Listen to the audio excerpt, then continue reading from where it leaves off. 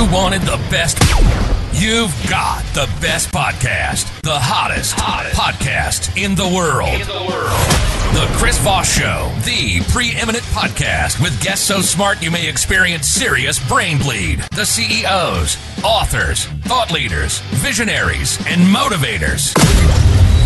Get ready. Strap yourself in. Keep your hands, arms, and legs inside the vehicle at all times, because you're about to go on a monster education roller coaster with your brain. Now, here's your host, Chris Voss.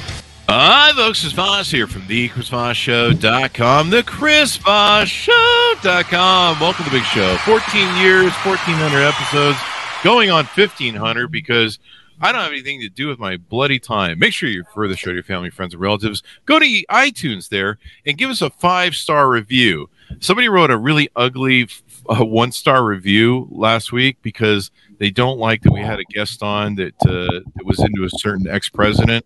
And I guess we talked about that, and they didn't like it. They gave you a 1-star review. But as you know, we've had people from both sides of the aisle on here, so we're not really that slanted of a show. But geez, we got a 1-star review from this guy, and he was like, "This is a leftist show," and I'm like, I think one of the guys who's running for president right now from the GOP. We had on the show shortly ago. Anyway, guys, be sure to refer the show to your family, friends, and relatives, and help me fix that 1-star rating, and give us a 5-star rating on iTunes. I beg of you, please. Go to iTunes, or go to goodreads.com/Chris Voss, youtube.com/Chris Voss, linkedin.com/Chris Voss, and all the other places we are on the internet. We're going to be talking about leadership today, one of my favorite subjects, so much of my favorite subjects. I wrote a book on it. And we've got two brilliant gentlemen who are going to be talking about leadership. And, I don't know, they may overthrow the whole premise of my book and whatever I've been doing since 18. They are the authors of the newest book that comes out August 29th, 2023. Leadership is Overrated. What? I wrote a book about it. I guess I shouldn't have. Leadership is Overrated. How the Navy SEALs and successful businesses create self-leading teams that win. Kyle Buckett and Chris Mefford is on the show with us today. They're here to talk about their latest book and all that good stuff. Welcome to the show, Kyle and Chris. How are you? Oh, we're doing great. Thanks for having us. Thanks for having us. Thanks for coming. We certainly appreciate it. Give us your .coms. Where do you want people to find you guys on the interwebs?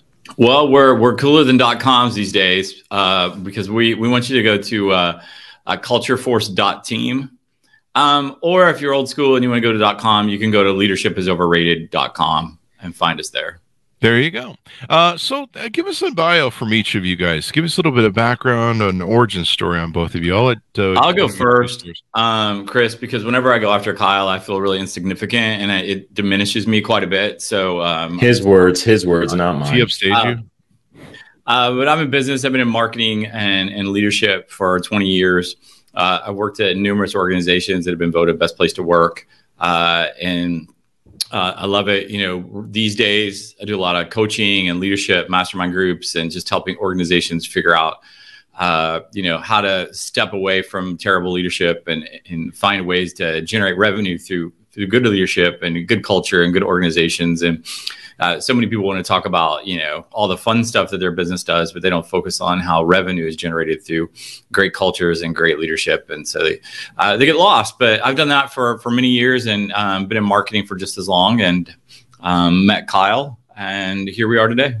There you go. Kyle, give us the lowdown. Yeah, so I had a wonderful career in the military. I retired after 20 years. And I was a Navy SEAL tactical leader. I got to do a lot of cool stuff, everything from single man loan operations all the way up to my largest operation, which was 800 Marines, 24 tanks, 23 helicopters, 7 jets, and an entire team of the Army Civil Corps and engineers as we were clearing a province in southern Kaligaz, Helmand province. Holy and wow. So, and a lot of things in between, right? Over the years. And as well as I've started several small businesses, helped my wife run her small business. And what we found over the years and what I've gotten really passionate about goes back to back in 2000, which we'll get into, but just highlight real quick, Chris, is in 2011, I was tasked with taking a SEAL team into Afghanistan and going over there and trying to make an impact and change the culture in the region by working by, through, and with the local population to try and establish democracy in the region, right? But the guys that I was working with had just come back from a very arduous, very tactical, an action-packed deployment. And in their last 2 weeks of their deployment, their hero, their Captain America, was shot down. His helicopter was shot down, and he was killed. Oh, no. And so in comes, Kyle Buckett and goes, hey, the people that just killed your best friend, that just killed your hero, that was going to be your commander, that I was going to be attached to, those people, we're going to go back in Afghanistan and we're going to work by, through, and with them to establish democracy in the region. We're going to be living with them. So I had to do kind of a double, culture shift, in the sense that we had to try and figure out, hey, how are we going to change this culture within the unit to then go and change, an Afghani culture. And so I got very interested in it and started realizing, I wish I would have had our book. Hey, selfish book. But how do we refine and create positive cultures that attract great people, right? Mm-hmm. Chris said it, we believe great people make elite teams make organizations elite. And when you have elite organizations striving for excellence in mission, the world's a much better place. So we started nerding out on this concept of how we could do that. And that's kind of what got us here today. There you go, man. That sounds like quite the party. You having all that armory out there doing stuff. I told you he should go first or second. Yeah. How do you follow that? Hey, Kyle, today I impacted the culture of 22 people on the marketing team. Oh, that's great, Chris. I brought democracy to Afghanistan. Yeah. There you go. We've had a number of military people on, and me studying the military, the U.S. military specifically. It is amazing how we build, or I really shouldn't say we, because I'm not in the military, but America builds their military structure and their leadership structure. And you see the fallacies of leadership structure in the Ukraine war, how they have a different tiered system of generals or whatever the hell is they do, drunken guys on vodka, evidently. Because turns out they've gone from, the second most powerful army in the world to the second most powerful army in Ukraine, as Secretary Blinken, I think, said. So you guys call this thing leadership is overrated. Show me on the doll where leadership hurt you, and why'd you call it that? Well, I'll take this on first. The world doesn't need another book on culture and on leadership, Chris. I mean, you know that. You've got a whole show and made a whole career of this. So that's not what you need to do. But as Kyle and I looked around and we looked at places that, weren't awesome or they weren't great. And I was like, I wasn't drawn to Kyle necessarily because he was this cool, badass guy that was a Navy SEAL that did all this incredible stuff. I was drawn, hey, what do the SEALs do to keep all of the bad stuff out, all of the bad people out of the organization, and yet still remain world class that everyone looks up to and they get there. And, there's such a rigorous, training they go through and all that, but that surely can't be the only thing that happens. And, and I said, it's fascinating, what good organizations do and how they manage and keep the bad things out and how they continue to, attract top talent time and time again, and why is it survey after survey, year after year, when people asked, do you like your boss? 85% say I don't. And yet we spend $166 billion a year in this country, $300 billion globally on leadership development. And so if that's the case, shouldn't everybody love their boss? Shouldn't every organization be thriving? Shouldn't everybody? And so we started to say, maybe this whole leadership structure that we've built, this whole pyramid of books and TED Talks and everything in between, from workshops to conferences, maybe that's what's broken. And how we go about building leaders and creating leaders in this country is just to sell more conferences and books, and it's not necessarily to make the team great. And what the SEALs focus on is the team, not the leader. And and the organizations I worked with and that I've seen that have been great, it's been really a focus on the team and not the individual. And so we just said, hey, you know what if leadership is just overrated? And we've made it that way. And so, that's where we arrived at sort of a point on how we put this book together. There you go. Any thoughts you want to kick in there, Kyle, on that? Yeah, no, well said, Chris. Additionally, the one thing that has always been fascinating to me, because I was so fortunate in the sense that I got to be raised by, incredible individuals, tacticians, and leaders within the SEAL teams. And, I became a student of trying to focus on like, how do we continue to thrive? How do we continue to succeed? How does the SEAL teams continue to innovate and bring in new technologies as guys are retiring, right? As guys are getting out. And it focused me and honed me into one thing very specifically that we talk about in the book, which is, we focus on replacing ourselves. And it's a big piece of our culture. A big piece of our culture is, focusing on replacing yourself, growing the next guy or gal to come in and take over for you in certain areas. So that's another thing I just wanted to add to what Kyle, why don't you go ahead? This is a great spot and tell him what we actually wanted to call the book. I wanted to call the book. This is funny, Chris Voss. I wanted to call the book "Kill the Leader." Wow. And so this is funny. We're going back and forth with HarperCollins on this title, literally on January 5th. Oh, and we're going back and forth. And then January 6th happens and Chris and I get a call like on January 7th. Yeah, we got to change that name. No, absolutely not. So we made chapter 1, Kill the Leader. But the premise is, and Kyle will share this, the SEALs have this thing where as they practice getting ready for missions, they'll go up and say, hey, 3 minutes into the mission, 3 hours into the mission, you're dead and you're the leader. And then they look to the rest of the team and say, let me clean that up a little bit. Kyle, so I tell better SEAL stories than you. We both know that. Please save me. We in training exercises, as a trainer, for myself being a trainer as well, what we would do in the exercises, we would walk over to the commander on the mission, the officer in charge on the mission, and say, all right, you just took a gunshot wound, to the heart or, to the head, or bottom line, you're out, play dead.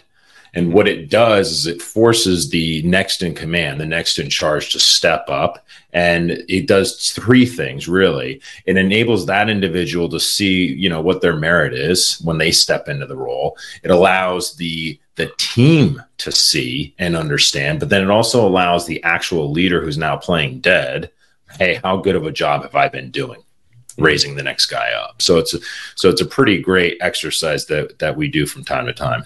There you go. Now, you said that 79% of people, don't like their bosses. You talk in the book about how a lot of people leave their jobs usually due to poor leadership. They don't like their boss or whoever's there, which is kind of a low number, actually, when you think about it. When they pulled my employees, 60% of them said they hated me 110% of the time, every time. That's a joke. Yeah, right. Right. What is that from? That's from a movie. That's from Anchorman. That's from Anchorman. There you go. Thank you. Wait, Anchorman's a San Diego guy, just like us. There you go. 100% of the time.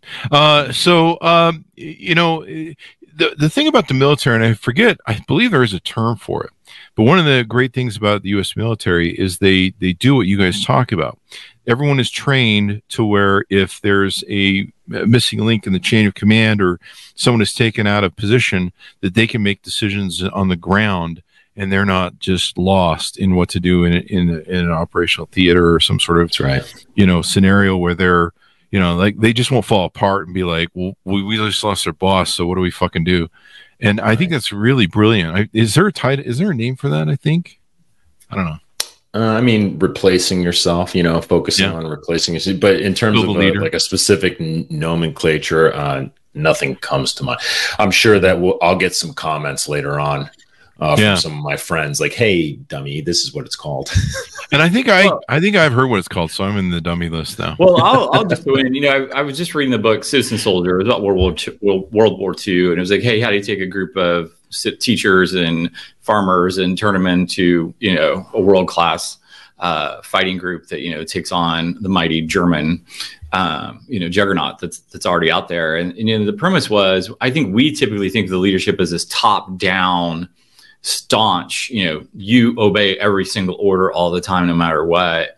And that's not really what America's military does. It teaches people how to solve problems on their own. So where the Germans were unable to make those decisions because it was a true top-down organization. Mm-hmm. And so they were afraid to make a decision because they hadn't been told what to do, versus the citizens we brought in. We told them there was a command for the sense of structure, but the reality was, hey, we're all solving problems together. How do we do this? How do we overcome it? How do we win? And that's, right.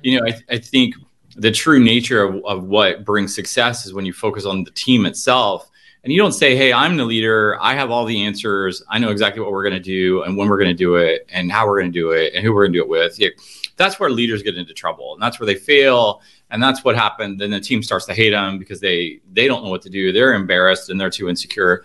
When you start focusing on the team and you say, hey, we're in this together and I don't have all the answers and I need your help and we're going to figure this all out. And here's my role.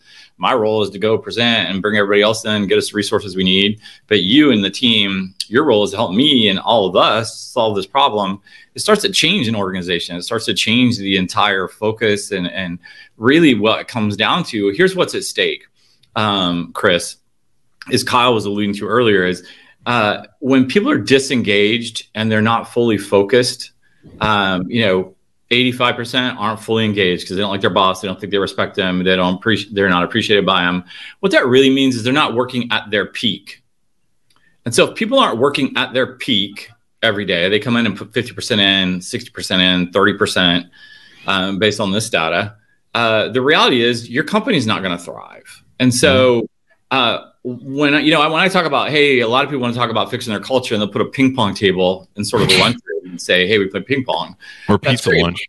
Right. The reality is there's a financial cost, there's a people cost, and there's an opportunity loss around all of this. And so the financial cost is often overlooked. And so in this book, Leadership is Overrated, where you can find it at leadershipisoverrated.com, we really focus every single chapter on, hey, here's the revenue that's at stake when it pertains to empathy. Here's the revenues at stake what's at stake with empowerment. Here's the opportunity that's lost because your team isn't working at their peak. And then what I call opportunity lost, rather, is that people don't want to go into leadership because they see that leaders aren't respected. They see that leaders aren't motivating and they're actually demotivating. And so they avoid it. So good leaders avoid it. And so there's that opportunity that doesn't happen. And so all of that comes into play. And that's why, again, we think this whole thing is a broken industry. It's a class structure gone bad. And we need to reset everything and start from scratch and say, okay, what do we do that really works? And we believe it's when you focus on the team. There you go. And so in the title of your book, it's there, Create Self-Leading Teams That Win. And I guess, do you have the same surmise that I do, that sometimes you're in organizations and everyone just thinks the CEO is the leader? We're just like, I don't know, we follow whatever guy on the mountain says. And, really when it comes down to it, everyone's a leader. Everyone can be a leader. You can be the guy on the street and something happens on the bus and you can be the guy who goes, hey man, we're going to take charge of this group and whatever is happening is we're going to take control. But parents a leader. Right. Right. I'm really surprised about how many parents don't think they're leaders. And maybe they're not because maybe they're bratty little kids run the show. I've seen that. What was that one show, the nanny show? So your guys' thing is, building out teams inside of your organization and having people lead them from there. Is that correct? Correct. And we believe in, leadership at every level.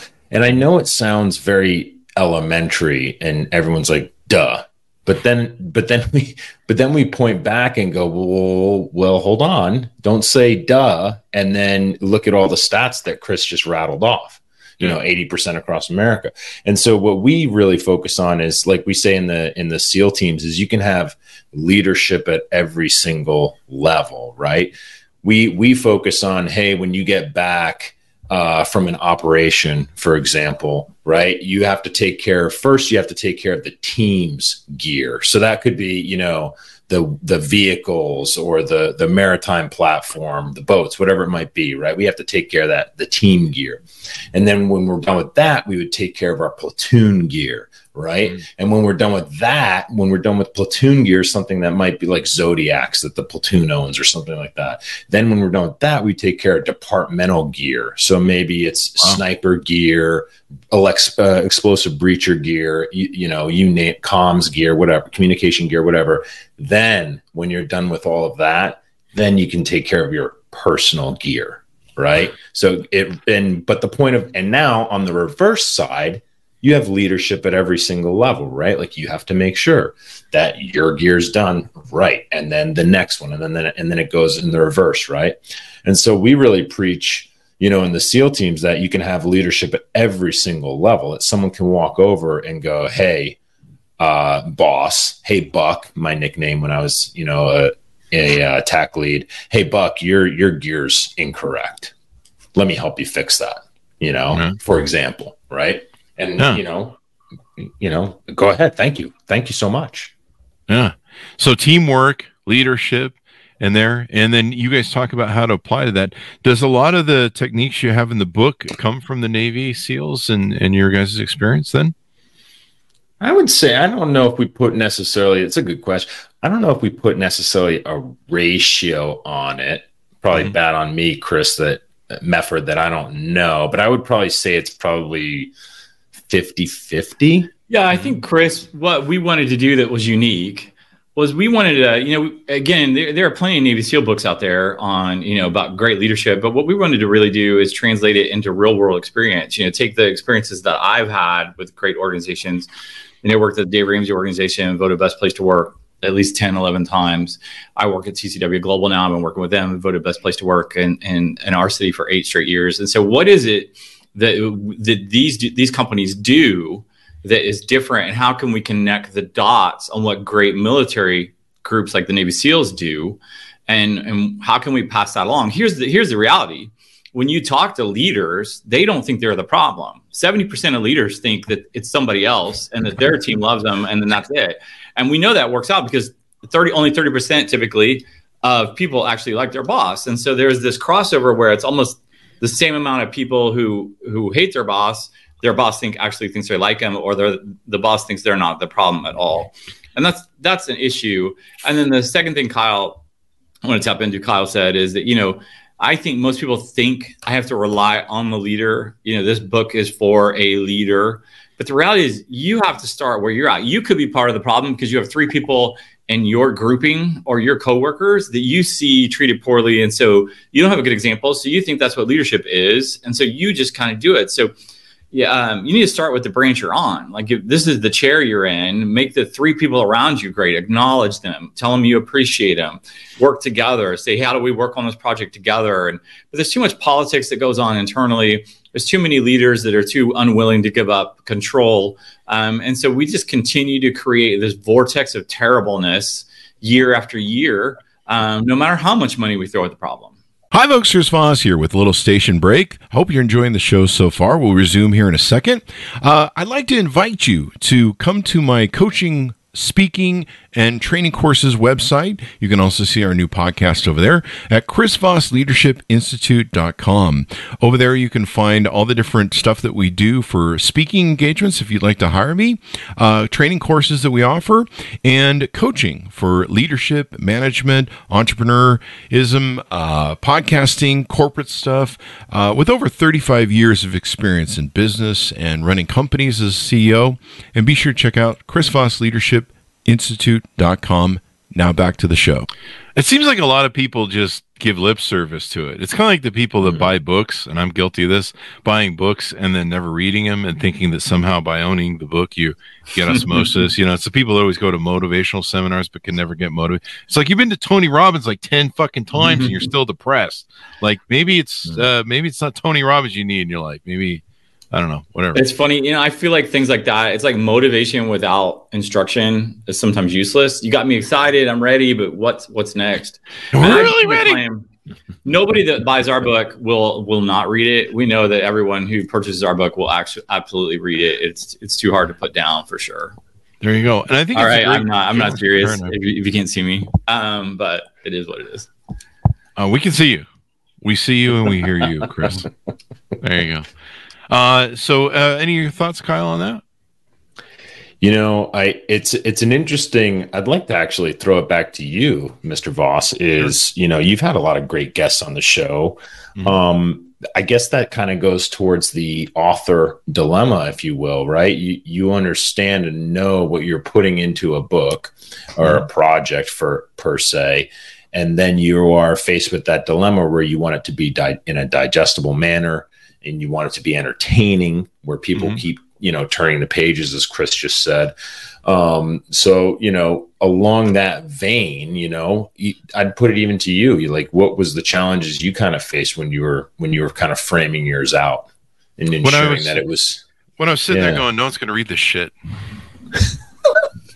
I don't know. We had the same conversations. My luck with my book, Beacon's Leadership, was, I've been telling these stories for a million years, and I'd hoed them and told them, and some of them were interesting, and I don't know, more were interesting to me probably than others. I don't fucking know. But trying to just the stories were already there. The second book is the one I'm having fun with because I can't rely on any of my stories that I've been carrying around for 30 years, telling people at parties that were like, really, this guy? But no, it's hard to frame him and make him interesting. Leadership, sometimes business is hard to talk about, but, putting into frames of stories, and I'm sure you probably have a lot of stories from your Navy SEALs day to make it appeal today. And that's what people love. They love the stories. They love, seeing how that works. And that's really what we do. I mean, that's what the show does. We tell stories, and I make up all this shit anyway. I mean, we got serious about that when Kyle and I started talking about this. I'm like, we can't do another business book that's just full of stats and data. And while we have that, we've got really good stories about Aretha Franklin and how she created her stuff. We've got stories about Icelandic soccer. We've got stories about monks and Mother Teresa. We've got stories about 19th century explorers. We've got obviously Navy SEAL stories and business stories as well woven in. But we tried to make it like full of information, but also really make it fun to read, like some interesting things that, people weren't aware of, and people they know, and situations they're aware of that they probably had no idea that that's the way that they were operating. Go ahead. Well, I was just going to say, earlier Kyle said, leadership is overrated, focus on the team, don't focus so much on yourself. And it's like, duh, that's what, everyone says. So why does nobody do it? But the reality is, I worked for Dave Ramsey, who's in the Radio Hall of Fame. We were a $100 million company telling people to get on a budget. I mean, the easy stuff, Jenny Craig literally $1 billion business out of telling people to eat fewer calories than they burn. Sometimes it's the easy stuff that's the hardest to pull together for ourselves. And I feel like leadership is that, when I've talked to people about the book and said, hey, from leadership groups, and said, here's the title, they want to fight back. Mm-hmm. Oh, that's ridiculous. That's not true. And I mean, it's part of because they're so indoctrinated into the system that we need to focus on the leader, that they just can't possibly break free from that kind of thinking. And they're part of the problem, obviously. And, but I like what you guys did with the book, with the leadership is overrated, because it's catches and you go, wait, what? And, I've read a lot of leadership books. I've been a leader, a CEO since I was 18 when I started my first company, and lots of companies. And so I'm really over it. I'm tired. I want to go home. But the thing is I still read leadership books to this day, and being able to look at things from so many different angles. And, it's like one of those, what's the old thing they say about the teacher? The teacher learns more than the student. And so being able to look at something from a different angle or a paradigm, or, how did the SEALs look at this? We've had people on from the Air Force. We have people from the Army. I hope that's okay with you guys. We have the military, yes. Shout out to both services. Both have saved my life. So I'm forever grateful. There you go. My brother was a Marine. So, he sometimes has that whole like, those other guys. And you're just like, I think he has issues with the Coast Guard, and who doesn't, right? Sorry, I just lost the two guys in the Coast Guard on these. But being able to take things from a different angle, you get these epiphanies. And even now, I'll be listening to a book on leadership, and I'll, okay, this is a different way to look at that, or I never looked at it that way. And so I think it's a good thing to do, because I'm a real out of the box thinker. I mean, I'm always trying to get outside the box and trying to look at things from different angles, because that's how you can problem solve, right?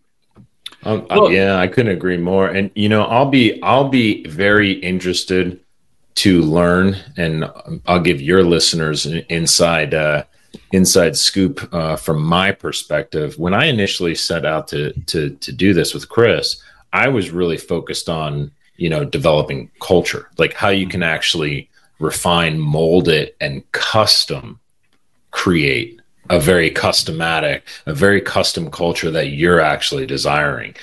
And so I will be very interested to see how many of our readers pick that up and garner that aspect of the book from how we framed it out. Because for me, that was I think very unique in what we did. I mean, it's broken into really 3 sections on how you define it, and then how you build it, and then how do you sustain it.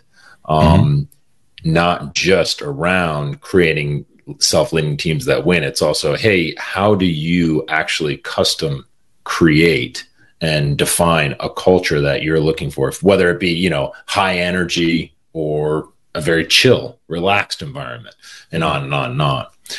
So I'm really curious to find out. I think the Chris Voss listeners are going to be the ones that really pick up on that piece. You can say that. Kyle, why don't you share? Kyle taught me this, Chris.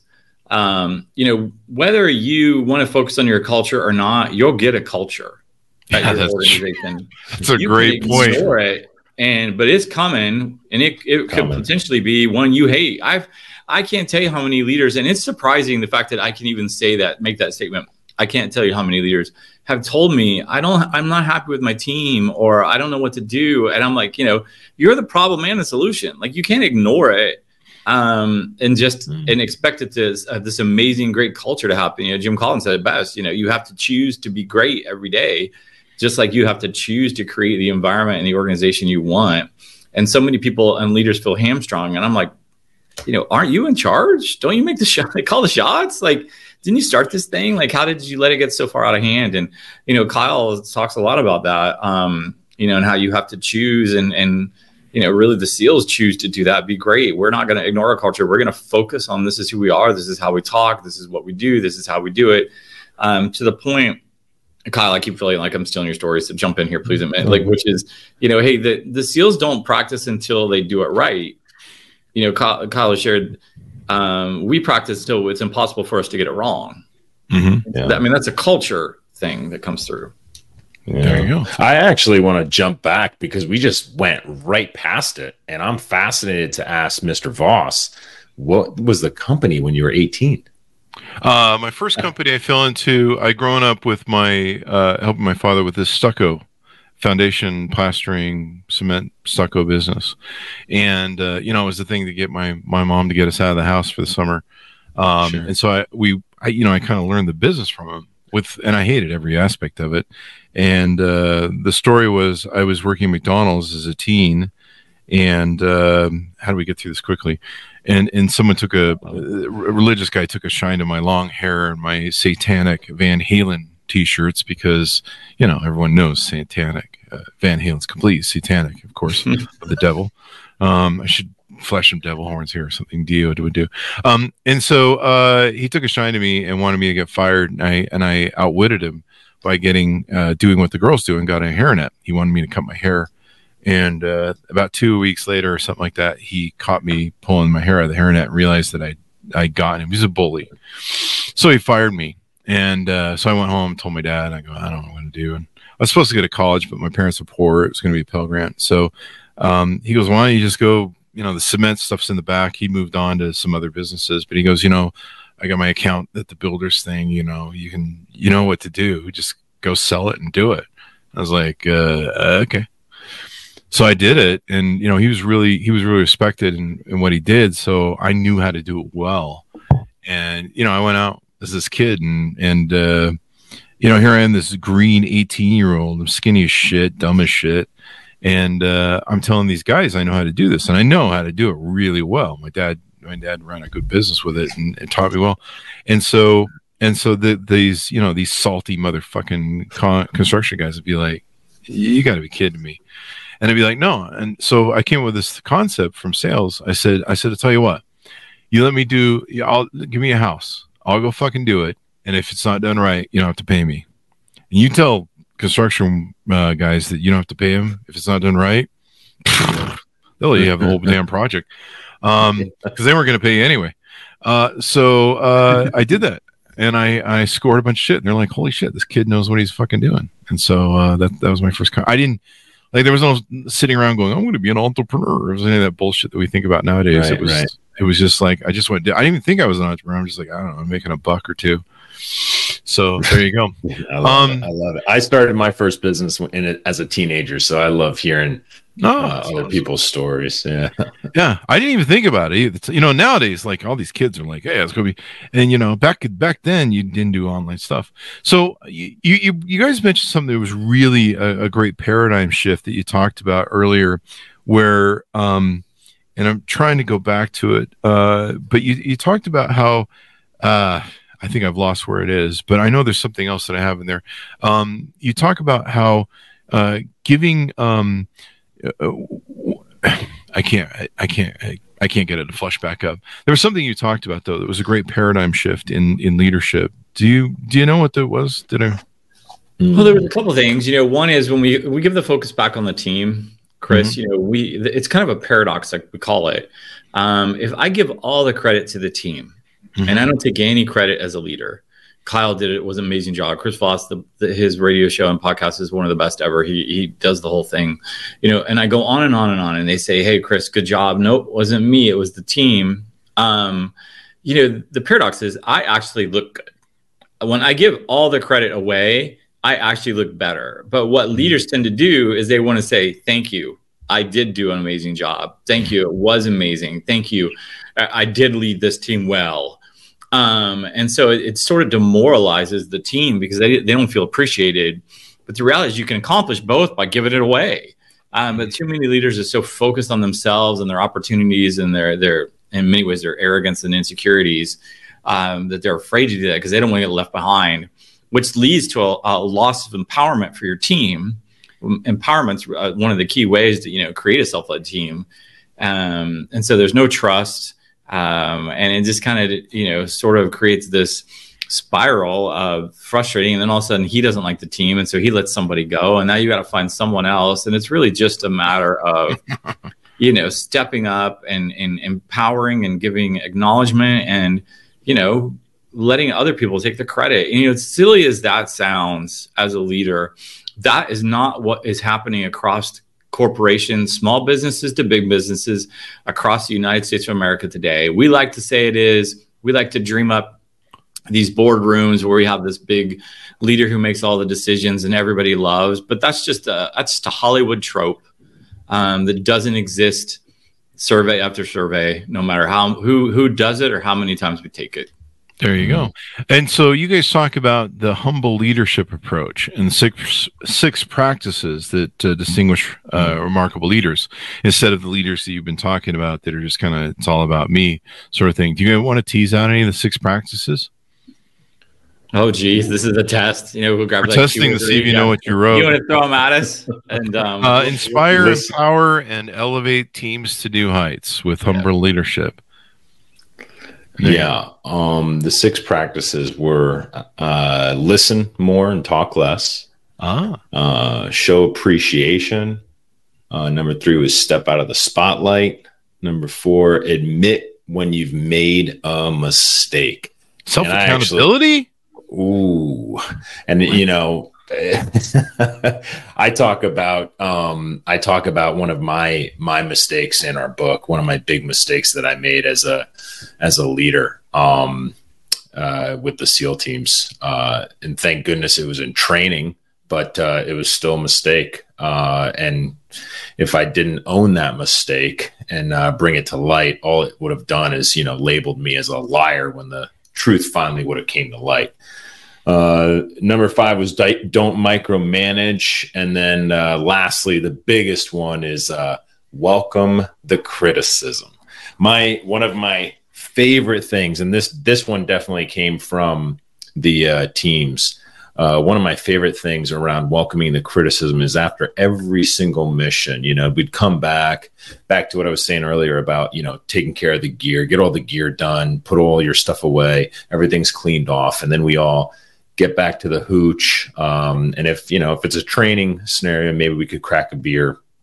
If we're in the middle of Afghanistan, you get tea, but you crack a tea or a beer open and everyone sits down in a circle and we just literally go around the circle and we go, all right, Kyle, your turn. And I go, hey, on building B147, I went into the second room and I went left and I should have went right. I don't know what I was thinking. It caused Joe to come behind me and stack up the train behind me, the tactical element, and it just jacked a lot of things up. And I'm so sorry, guys. Like, that was my mistake.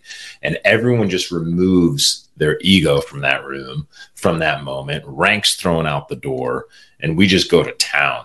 And in those moments, like, hey, the new guy that's been there for 2 weeks, all the way up to, the oldest guy in the room, is allowed to pick each other apart and just go, yeah, just write it down. Let's all be better. Let's all learn from, Kyle's mistakes. Let's all learn from Chris's mistakes. And it's a very a humbling exercise, but because it's part of the culture, it's just, an everyday affair.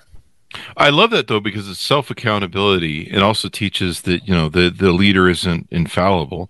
And then, that's a life or death situation. If people aren't learning from mistakes in the U.S. Navy and SEALs, that's a life or death situation, because if you're just kind of continue to operate in your own blind spot, la land, somebody's going to get killed, or a platoon's going to get killed, or a squad, or whatever.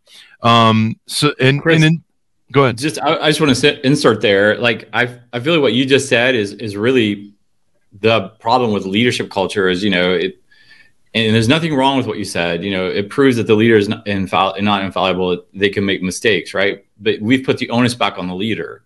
But the reality is, in that situation, what is happening, and what is the most powerful part of that, is that the team sees we all need to fess up to our mistakes as quickly as possible so we can find solutions together as quickly as possible.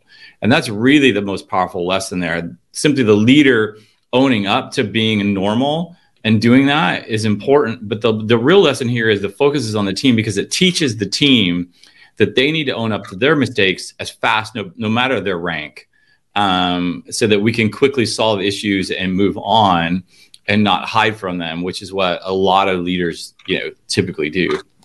They definitely do. And then you just end up with piles of what I call scotomas. I think I got that from Tony Robbins, blind spots, where people are unaware of what's going on. As a leader, if you're not aware of things going on in your organization, or if people are just hiding stuff, one of the things I read years ago was, I forget where this is coming from, but it was a book about, I can't bring it forward, but it was about how to build a learning organization. I forget the guy who wrote it. He wrote 2 books on it, and it was about building an organization that learns, that commit mistakes and learn from them, as opposed to, like, oh shit, we shouldn't tell anybody, who broke the copier this week or something, there's a famous Tom Watson. I think it was Tom Watson of IBM. It's a famous story from IBM, where a vice president loses like $12 million on some, I don't know, whatever he approved. And he walks in the CEO's office and goes, hey, I'm probably here to tender my resignation. He's like, hell no, we're not firing you. We're not letting you quit. You just cost $12 million. We just educated you with $12 million. We're not losing you. You learned. That was a costly lesson. We gotta get our money back. We want our money back. And so it's interesting there. One question I had, this is what I finally came back to. What I was trying to remember. Very radical, because I'm not sure I would do the same. I would be like, I'd be standing by the tree shredder by the lake in Fargo going, I don't know about it. Let me think about it. So step into here. So one thing I wanted to ask you guys about, because you guys talk about building small teams, and it kind of hit me with the paradigm. One of the things that I believe in is the same thing you guys do, believing in a culture, setting an environment. And if you don't set that out front, that's what I love. That's what I was trying to get back to. You guys said, if you don't set a culture, if you don't set an environment, if you don't set a healthy, you're going to have, they're going to set it anyway. and it's probably going to be toxic and it's going to be ugly. And that's like, you guys should have a shirt for that. If you don't set a culture, one will set for you. That's right. But what do you guys think about this? When a leader can set a culture from a very high point, is there a way that culture can get misaligned, misinterpreted by having all these small teams? I guess that's a devil in the details question for you. Mm. You know, like if one leader in the small team decides that he's going to just create some other fucking culture. I mean, yeah, the answer is yes and no, right? Yes, it can absolutely happen. That's such a great question. It absolutely can happen, but you know, it goes back to what you were kind of getting to, you know, just a minute before, was around, you know, that radical, if you will, thinking. Mm-hmm. And then how is that radical thinking supported through rituals? You know, are the rituals reinforcing the culture? Right. And we talk about it. So, but what kind of rituals do the small teams have that then now reinforce the culture? Mm-hmm. And are you, you know, allowing those rituals to improve? And they're not growing and dying on the vine, and they're not becoming archaic, or they're not becoming, you know, stank, for lack of a better word. You know, are you literally allowing those team leaders and those teams to improve on the rituals, and then ensuring that, you know, hey, this is translated throughout the other teams when it is a real big improvement that could actually reinforce, you know, the culture, or the culture improvement, as I like to say. Does that make sense, Voss? Oh yeah, totally. Yeah. Well, I'll just throw in a little aside. You know, I think that there's two sides of that. You know, I think the question you're asking maybe is, hey, what happens is the cultures are misaligned in different parts. You know, you've got that. And so how do you do that? And then the second part is, you generally have some core values that the whole company operates under, but I think it's okay for you and your department to have additional values that you operate. Hey, when it comes to my marketing division, here's how we operate. You know, we don't just take orders to do things. We also think about how to push and promote things out. And, you know, we have fun. We take each other seriously. We use our strengths to lift each other's weaknesses versus, you know, complaining about each other's weaknesses. Kyle has this, Chris has that. Let's just tap into what we're good at and stop focusing on what we're not good at. You know, that's a core value that we have that maybe is different from what the whole company operates under for that. But as far as getting everybody on charge, I mean, Chris, you bring up a good point, and it's a mighty task. Because if you don't have the senior level leadership on board, you probably will end up with sections and pockets that don't fall in alignment. And it's frustrating, as we see. I mean, that's why the state of leadership in America is so broken. But the reality is, you have to focus on where you are. You know, whether you've just been hired out of college and you're an intern, you have influence over 2 or 3 people around you, how you do, how you act, what you do, and how you say it. And people will notice that. You know, if you're a senior vice president, you have more influence. And so you have more responsibility to make sure all those around you are on the same page.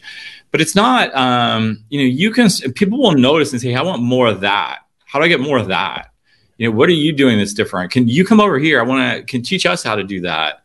And I think you'd be surprised, and leaders would be surprised, that if you step in and start to do those little things, people notice, and they notice in a very, very positive way.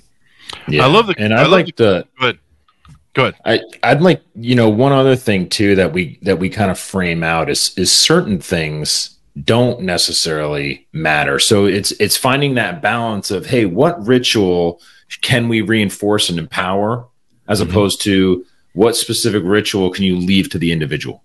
A great example, I believe, is a ritual before a mission. Right? A Navy SEAL mission, right? Some guys will write a letter home to their wife. It won't get sent. It'll be just printed out and put in an envelope, right? Some guys will, you know, recite some Bible verses or take a cross underneath their kit, or a flag in between their body armor and their chest. Wow. And my point of why I bring some of these are just some examples, right?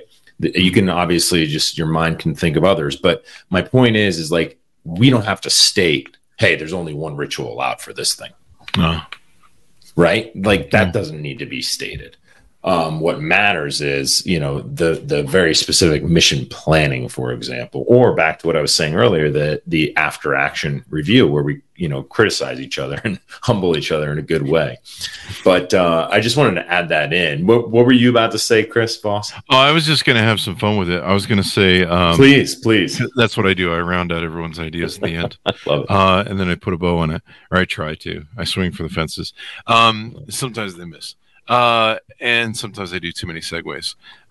So I love the ritual thing, like you talked about, where you sit down post mission and you criticize each other in a constructive sort of way, and you push for self accountability. And I think I'm envisioning that in the business office where people sit around and go, hey, you didn't do your TPS reports this week, and Maggie says, yeah, I'm sorry for bringing fish into the microwave this week, and that sort of shit. Sounds like an episode of Office, really, when it comes down to it. But no, I love the whole rituals idea, and maybe that's what more CEOs and leaders need to do, is they need to say, we want to establish culture, but also what are our rituals? Right. I think like a good example, right, is a lot of companies, public companies, will get ready for quarter release, right, and then it's done, and then they just watch the market to see how the market reacts, as opposed to sitting down and doing their own internal AAR and saying, hey, what can we do? What could we have done better? How was our call? How was the CEO while he was on the phone? What could he have done in his vernacular and his presentation and his voice and his tempo? I mean, and on and on and on. I think, honestly, a little sidebar here, I think one thing that, going back a little bit, that Elon Musk actually did recently at, I think it was April or May, it was Q1 Investor Day. He got up and it wasn't all about Elon. He had like 25 for Tesla, for Tesla. He had like 25 of his senior leaders on stage with him, and he wasn't even holding a mic. Like, they were holding the mics, right? And he was just there supporting them and championing them on. It was pretty interesting and pretty cool to watch. Yeah. And then it's funny, it's kind of sidebar. I'm going down rabbit holes, but it was kind of funny to watch how the analysts of Wall Street completely, they gave him a couple of them gave him good props for it, but not too many. Yeah. It's an interesting thing. We'll see how X works out. Those of you watching years from now, yesterday and today, he's changing it from Twitter to X, which is an interesting branding decision. So this is going to be a great book on leadership. And like I say, I love reading leadership books because there's always something that I'll end up reading, or some things that I'll end up reading that bring me a new paradigm. Or a lot of times too, it's the reminder. You're like, oh shit, I forgot about that. I forgot about that aspect. I got to go back and work on that. It was a problem I used to have where, it's I think is it John Wooden, the basketball coach? And he used to always say to his players, hey, great layup and great slam dunk. Okay, buddy, but you can't shoot from the free throw, Mr. Shaq. So let's see you work the basics, get back to basics. And so being able to read about leadership and get back to the basics, see things from a different paradigm, makes all that thing.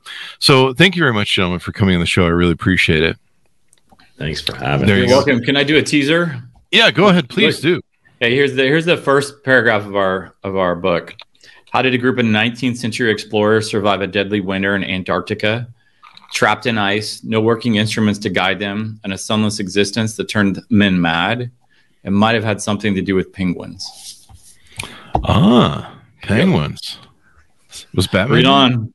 It's a good lesson. Hey, this has been great, Chris. You've asked some amazing questions. I think that, Kyle and I like to be challenged and our conversations that we do with the media, such as you. And we always, circle up afterwards. And I know that when I circled with Kyle, he's going to say, hey, Chris Voss, he asked a lot of good questions and made think. So, are we going to have a circle meeting? We're all going to be self-accountable after this. Yeah, we can do that. That'd be great. There was that one moment that Chris Voss forgot the question that he was thinking of that for a while there and setting up.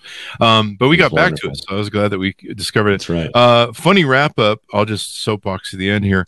Funny wrap up. I went back to that manager who fired me 2 to 3 months later and said to him, I now make more than you did. Thank you for changing my life. Thank you for fucking firing me. And I shook his hand. I was honest about it. It wasn't a fuck you.